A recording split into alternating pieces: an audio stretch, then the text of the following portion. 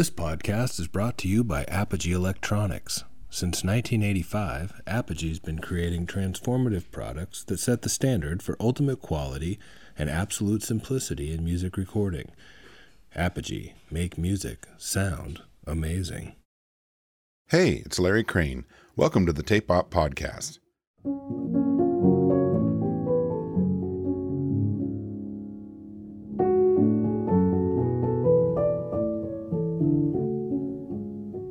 When we prep for Tape Op interviews, it is typical to print out discographies, but in the case of our next guest, it was 48 pages long. Bob Clearmountain needs no introduction. He has worked with a who's who of music's biggest artists, including Bruce Springsteen, the Rolling Stones, The Who, Morrissey, Sheryl Crow, Tina Turner, Bryan Adams, Crowded House, Bon Jovi, Hall & Oates, Travis Tritt, Elton John, David Bowie, and at least 47 more pages of music makers and shakers. He is still considered the mixer's mixer and works closely with Apogee Electronics on the development of recording studio essentials. Tape Op publisher John Bacigalupi sat down recently to chat with Bob at his Los Angeles studio. Enjoy.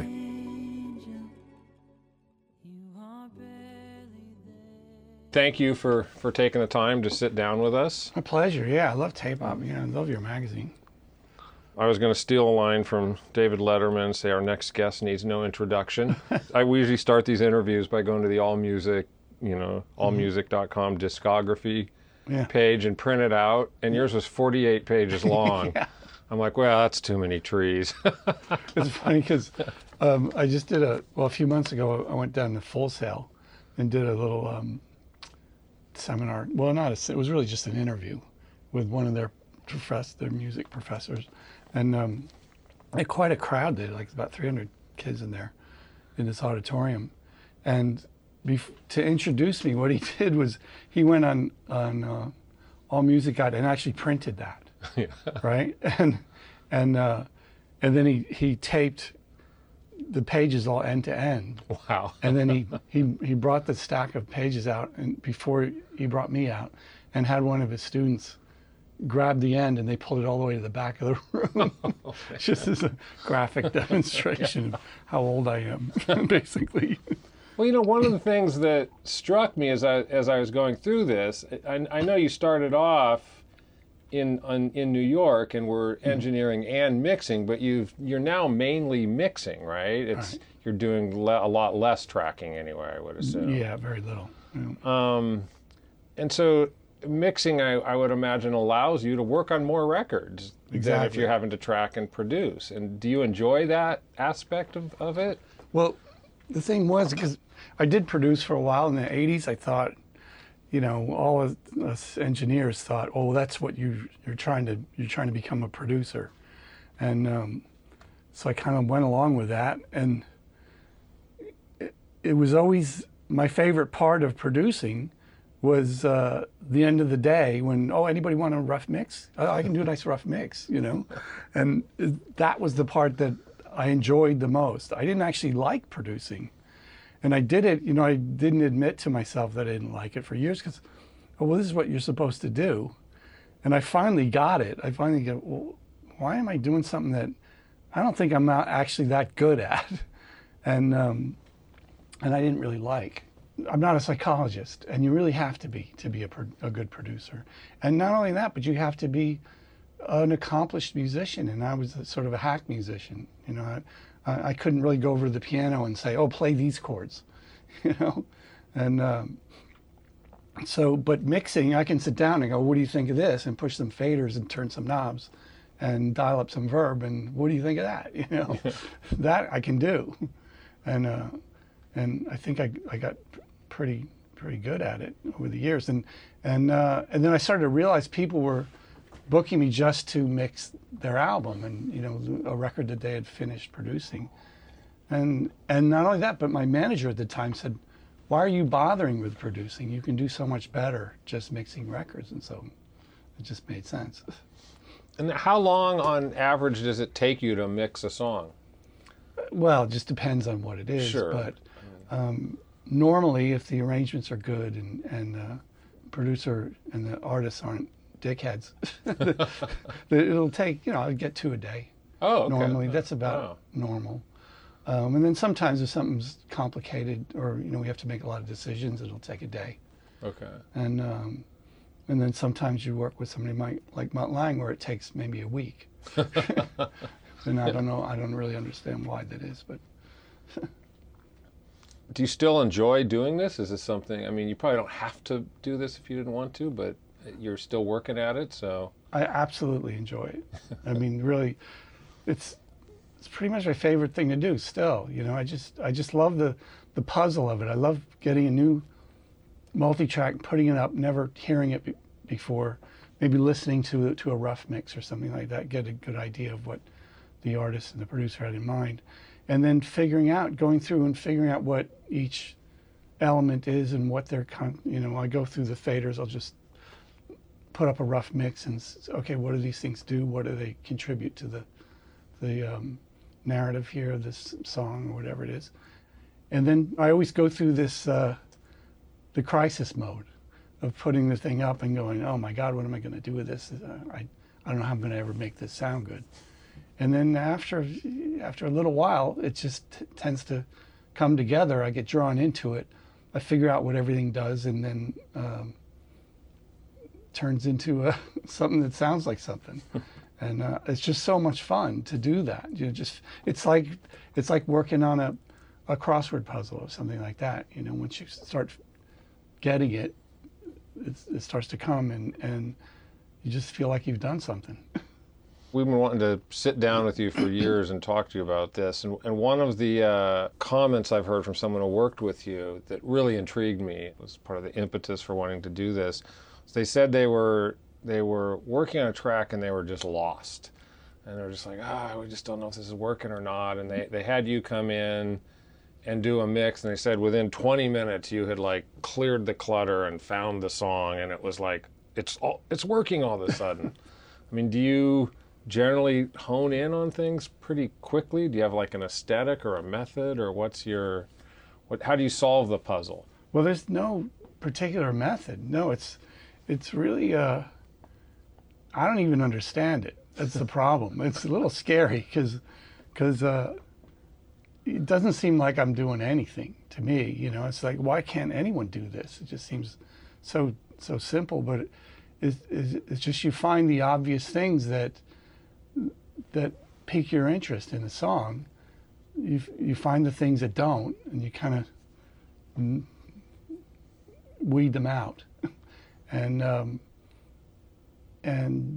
I base everything around the voice. To me, that's what pop music and rock music is all about. It's kind of the narrative of the song, and if anything it conflicts with it. This is a lot. I learned a lot of this stuff from working with Springsteen. Actually, his thing is always the singer is the focus, and if anything gets in the way of the message of the song, between the what he's or she is doing and portraying and the listener, then you have to kind of weed that stuff out. And it's just become instinctive to me, I think, and probably not just me, but a lot of mixers who do what I do. You just, after a while, you instinctively gravitate to the important things, the things that support what the song's about, what the music's about.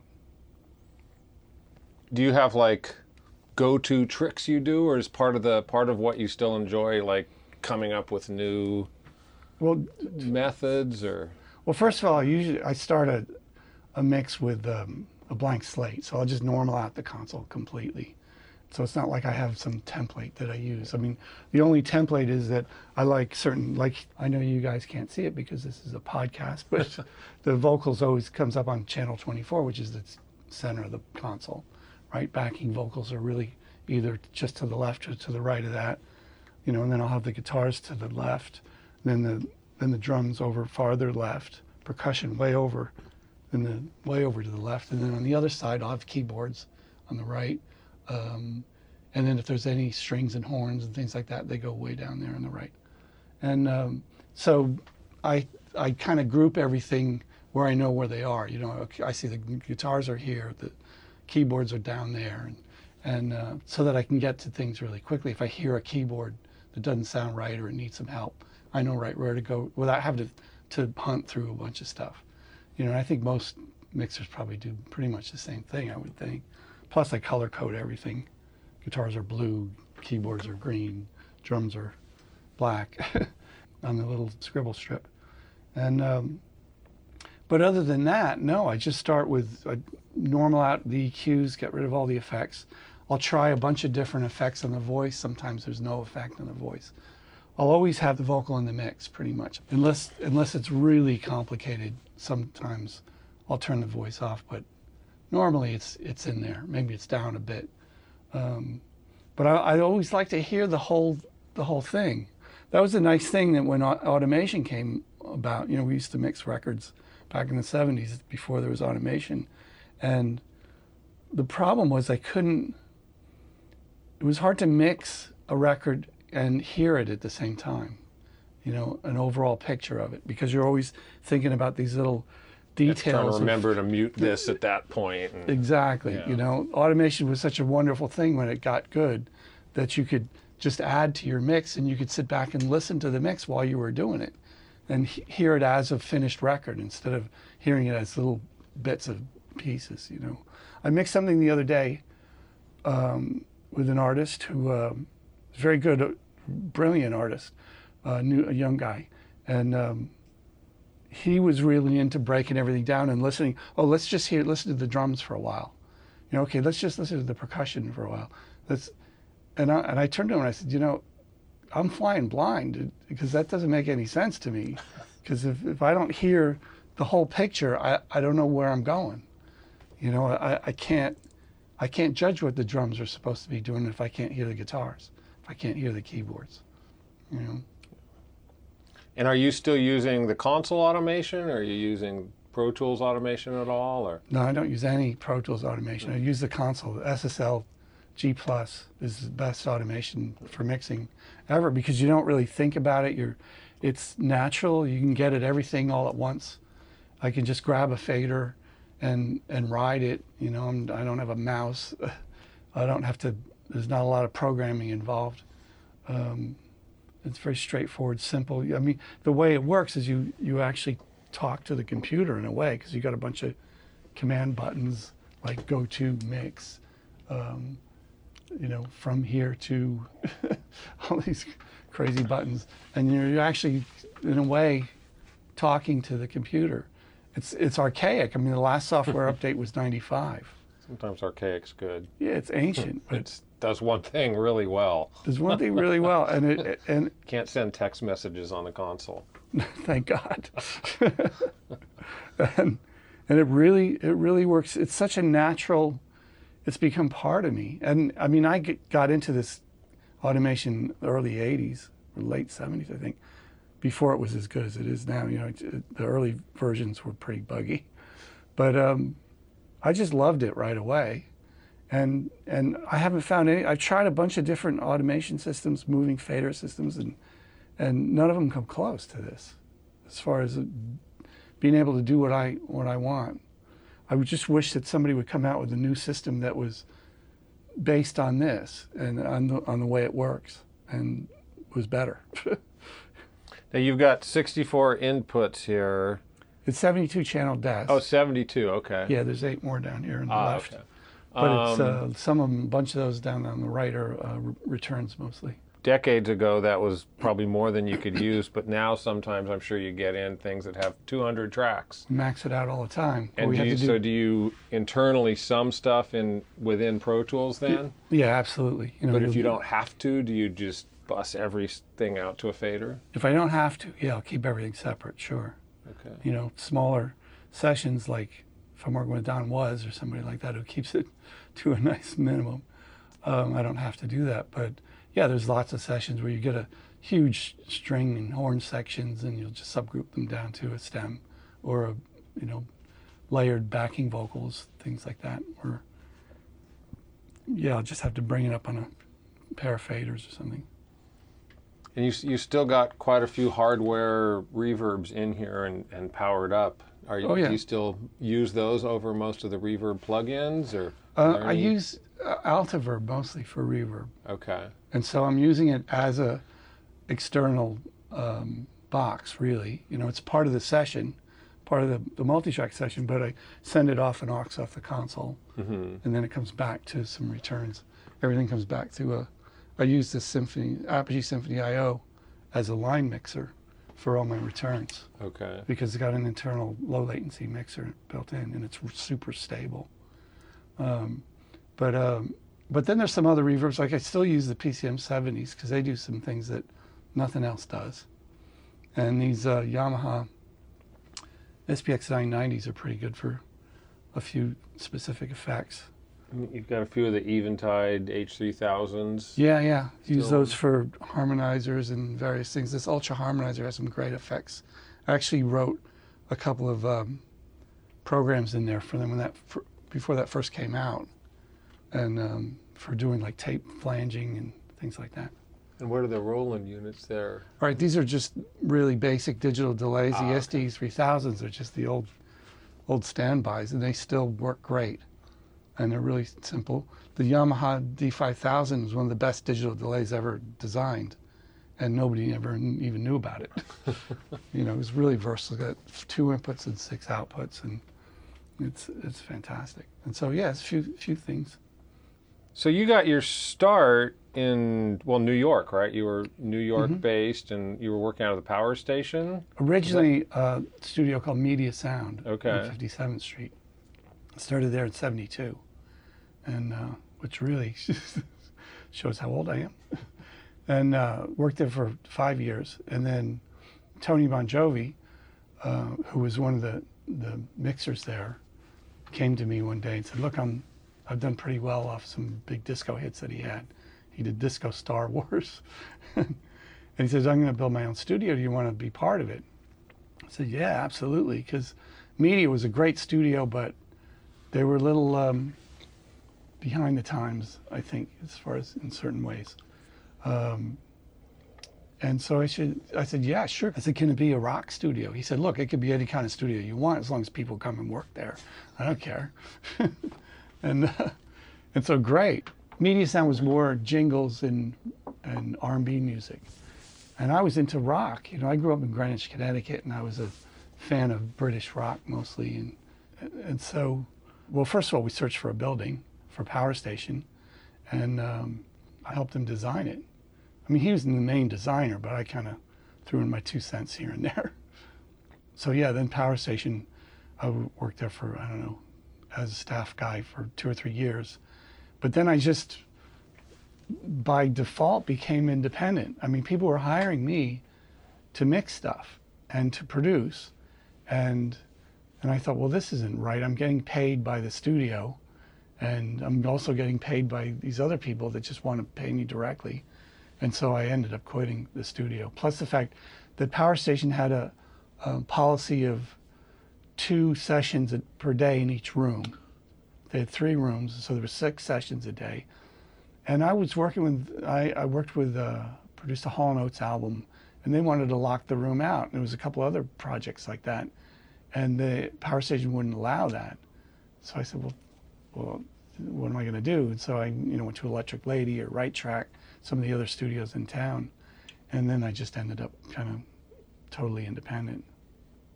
We sat down with Tony at the AES show last year and got the whole tour of Power Station, and he's a strong-willed guy. Oh, yeah. He's a brilliant guy. Yeah. Just kind of nuts and also, Yeah. but in a good way. Yeah. You know, and he built an incredible thing there. I mean, it's still the top studio in New York. Well, so when did you move to LA, and what prompted the move out here? Yeah, well, the late 80s, I ended up working more in London and LA than New York. And it was crazy, too, because I just bought this really nice apartment on the 29th floor overlooking Central Park. And I was there maybe 2 or 3 weeks out of the year. It was insane. And, I'm flying back and forth between LA and London. And I finally realized this is ridiculous. I met my future wife, Betty Bennett, from Apogee, because I was buying Apogee gear. And out here, and she said, "Wow, what are you doing?" And she's really smart financially, and a real businesswoman. And geez, you're paying for an apartment in London, you're paying a mortgage on an apartment in New York, a house in Woodstock, and an apartment in LA. It's like how are you saving any money? And I said, well, I'm not really saving any money. and she said, no, we got to fix that. And so I got rid of most of it, and she said, you should just move to LA because most of your work is in LA. And she was right. And so I came out here. Well, let's talk about Apogee a little bit, since Apogee is sponsoring this podcast. Obviously, you're very close to Apogee. How involved are you in working with them on products? And I'm sure you must have some input. Some input. They don't always listen to me, but they pull me in for product planning meetings and ideas about what to do, and when they always run the stuff by me, and often they listen to me. Sometimes they just don't, and but they do pretty well. Most of the time they nail it. There's some really brilliant people over there. I mean, I have so much respect for these guys. This guy named Lucas Vandermee designs all the analog electronics, which is really people don't realize it, but with a digital audio circuit, the analog part is really the most important part, because it's got to sound good before it gets to the conversion, and then after it comes out of the conversion, when it comes back to analog. And they just know there's so much experience over the years.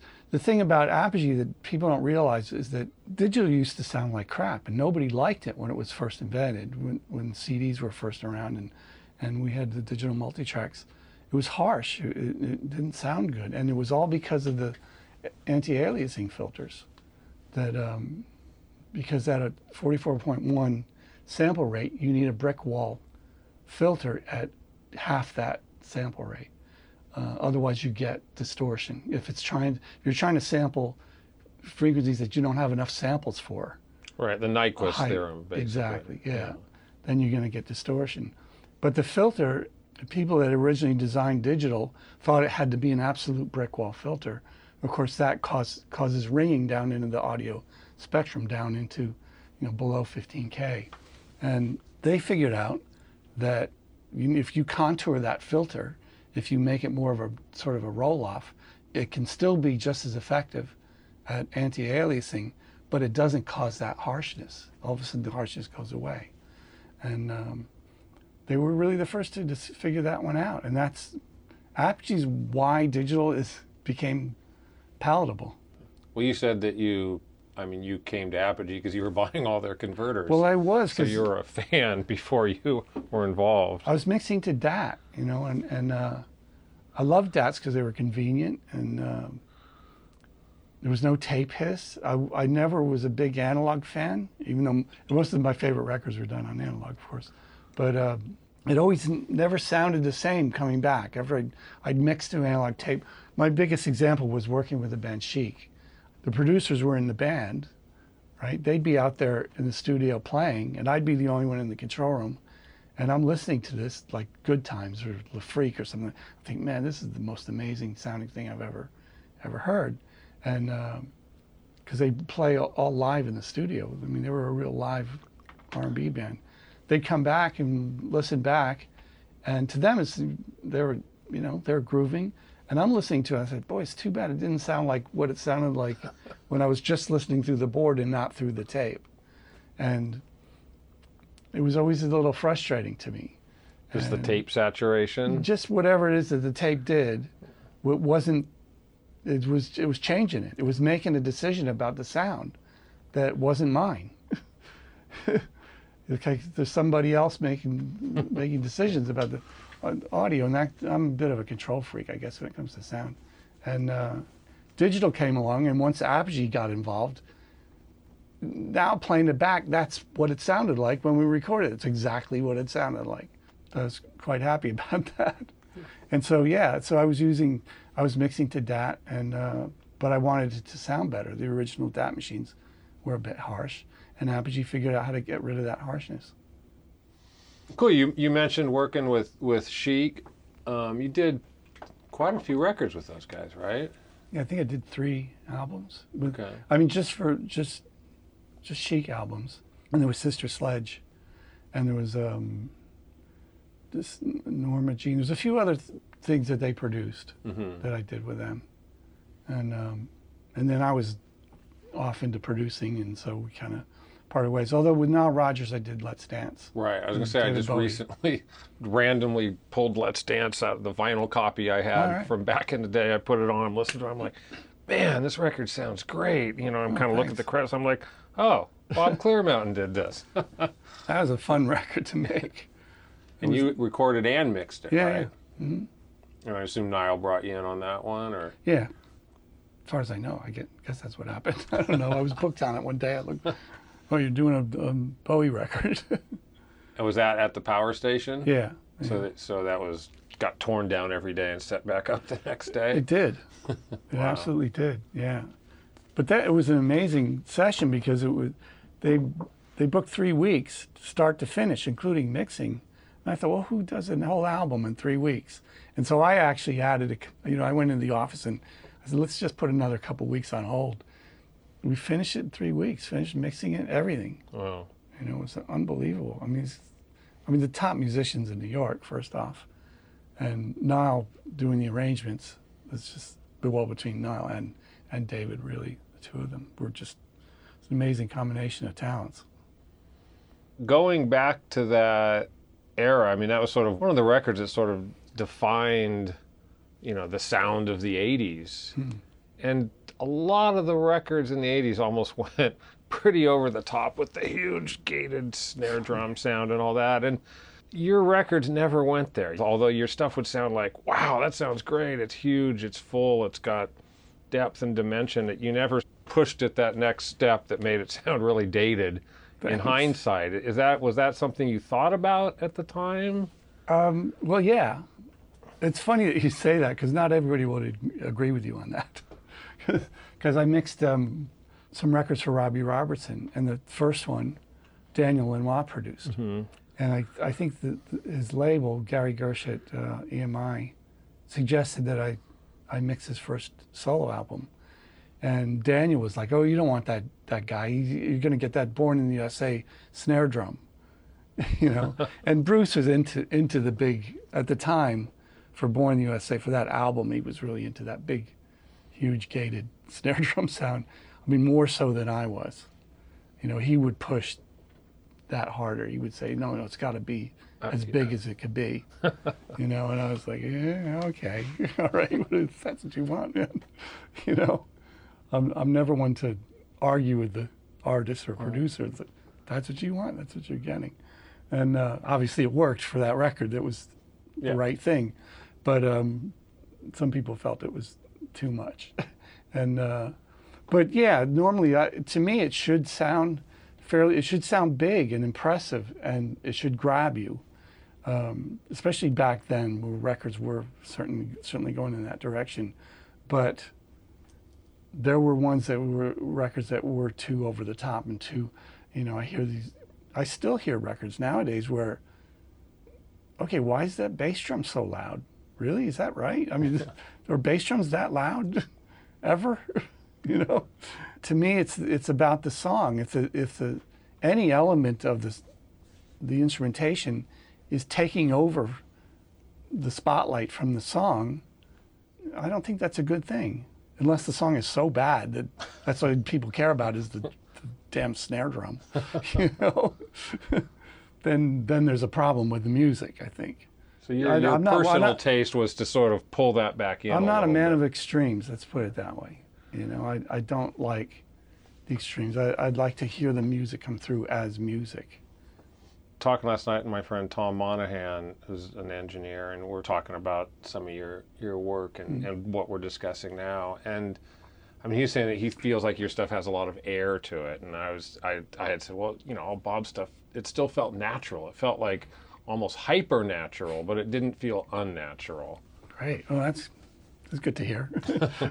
Because that's probably right. I mean, I don't know if it's a conscious thing that I do, but that sounds like a good description of probably what's in my head when I'm mixing. And one of the first records that that I was sort of aware of your work was the Bryan Adams single "Run to You," which, to be honest, I'm not a big Bryan Adams fan, but at the time, that song would come on my crappy car radio, and especially that guitar coming out of the bridge. I'd be like, crap, I know that's a guitar, but why does it sound so good? It just sounded better than anything else on the radio. Oh, thank you. And I went and bought the record, and I'm just like, oh. That to me just was like this sort of hyper-real guitar sound. I mean, the whole song really. Yeah. was Oh, thanks. Yeah, I mean, that was a big thing for me, you know. I mean, of course, Bryan and I had become really good friends by then, but to me, that's how rock records should sound, you know, not overhyped, but just big and warm, and it should draw you in. That's my thing. Like, there shouldn't be anything in there that's annoying or pisses you off. You just kind of want to live there. You know what I mean? Like the records that I grew up with, that's like Beatle records. I wanted to live there, you know. Leon Russell records. There was so much fun to listen to that stuff, and I wanted to be there when that was going on. You know what I mean? And that was the whole thing for me. I noticed one of the more recent things you worked on was Ethan Gruska. Oh, yeah. I assume Tony Berg and you are good friends. Tony and I are old friends, yeah. Fantastic record, I thought. Very unusual sounding record. I learned a lot from that because it was difficult to mix. Because the way it was recorded, Tony's got this upright piano with it's just got, I don't know if it's some kind of damper between it's like a piece of felt or something between the hammers and the keyboards. And so a lot of that record is based on that piano sound. And Ethan sings while he plays. So it's an upright piano. So he's sitting basically singing into the piano mics. And so there were a lot of phase problems and all kinds of, okay, how do you make this work with this leakage coming from his voice, plus the piano leakage into his vocal mic? It was all kind of one thing, and getting the effects just right, just the environment of the record, exactly right for the songs. I mean, it's a bit of a dark record, a lot of it, and so there was a lot of experimentation, a lot of trial and error when it came to various effects. I wish everybody could hear that in surround. You know, everything I've done in the last 15 years, I've also done a surround mix for. Like that record in particular, there's some pretty incredible sounding surround environmental things. You know, I don't spin things around the room or pan things crazily. I just kind of like the feeling of being in the middle of the music, and so there's some nice things there, but maybe someday somebody will hear it other than me. What's the whole, you know, the immersive audio is sort of what everyone's talking about now. Well, it sort of ties into what you're saying. You want to be in that. Yeah. You want to be in the song. So I Yeah, can exactly. see how that would be something you're Yeah, I interested got a whole vault full, a whole massive hard drive full of surround mixes that no one's ever heard, that hopefully somebody will hear someday. Okay, so this is an unfair question. You can pass if you want, but do you have a favorite record you've worked on? All of them. I know that question comes up a lot. It's not fair. No, I don't have a favorite record, but there's been a few that I could say that Amy Mann's first solo record called Whatever was one of my favorites. It's just, I think she's a brilliant songwriter. I wish I was still working with her. That record was, it was a combination of her and John Bryan's quirkiness, who produced it, and just really unusual sounds and just great songs and great lyrics. It's just one of my favorites. The Crowded House records were amazing to me, especially Woodface. I think last year I mixed a record by the band Squeeze. Remember Squeeze? Oh yeah. There's this record that they did that nobody knows about. Kept a massive secret. It's called The Knowledge, which I still think is one of the best records I've ever mixed in my life. I mean, literally, this record is a masterpiece. And it's a shame that more people haven't heard it. Is it still not out, or is it out? It's out. You can get it. I guess they're considered old guys, and so nobody bothers with them anymore. And they're, a band from, the early 80s. And so these guys are still writing unbelievable songs. Difford and Tilbrook are two of the best songwriters on the planet. Of course, Avalon was, for Roxy Music, was something I've had more positive comments on than anything I've ever done. I like that one a lot. But it's funny because the records that I've done that I like aren't that are my favorites, I should say, aren't necessarily like the big hits. I love the Bryan Adams records. I love the Springsteen records, the Stones. I mean, I love them all, but they're not necessarily my favorites. That sort of almost ties into another question. How developed is your sense a song is going to be a hit while you're working on it? Are you kind of working on it going like, oh, this is going to be huge? Or do you not even kind of think of in those terms? I no longer think in those terms. I mean, the 80s was the time that, when you kind of thought about that. Nowadays, I just don't care anymore. I just mix things that I like. And I don't care what anybody else thinks. And as long as the producer and the artist are happy, I care about them and me. But most of the time, I can't really tell. Once in a while, when we were recording Good Times for Chic, we were doing the basic track. Before they came into the room for a playback, this has to be a hit. How could this not be a hit? And I remember that, and I tell this story a lot. They came into the room, we're playing back. Bernard Edwards, the bass player, is standing next to me. And I turned to him and I go, where did you come up with that amazing bass line? And he turns to me and says, whoa, you like that? Like he didn't know. It's like, what are you, nuts? Are you kidding? This is monumental. I mean, to me, that was like, how could this not be a hit? And I didn't know, didn't hear any vocals. It was just a basic track, So that seemed like a hit to me. Start Me Up seemed like a hit. It was recorded someplace else, but we did vocals and some overdubs. And Jagger's like screaming it into my ear in the control room. He goes, what do you think? This is about a motorcycle. Start it up, start it up. I go, yeah, great. And then so he goes out there and sings it. And then at one point in the song, he said, start me up a couple times instead of start it up for whatever reason. I said, well, start me up kind of sounds, something about that sounds better first. And it's kind of a double thing. You start me up, like get me, it could be sort of a sexual connotation. He goes, yeah, okay. He said, start me up. And that, all of a sudden, well, that sounds like a hit record. Sonny Came Home sounded like a hit. And that was another one where she had a different lyric to it, which didn't sound like a hit. And then she had a different set of lyrics, and we did an overdub here. And then all of a sudden, wow, this sounds like a hit song. So once in a while. So you changed it to me. Well, I mean, Or you heard him do it once and then suggested. Yeah, it was his idea. Okay. He said it. I just suggested that maybe that would be a better thing. I mean, the track sheet, if you look at the original track sheet, it says start it up. It's a good suggestion. You never really care for any characters at all. But as you leave, you recognize. Thanks for listening. Find us online at tapepop.com, Facebook, Twitter, and Instagram. Until next time. And finally, folks, this interview was recorded using the Device audio interface from DPA microphones. It's perfect for great sounding recordings on the go. Look like an angel. You're like an angel. You are barely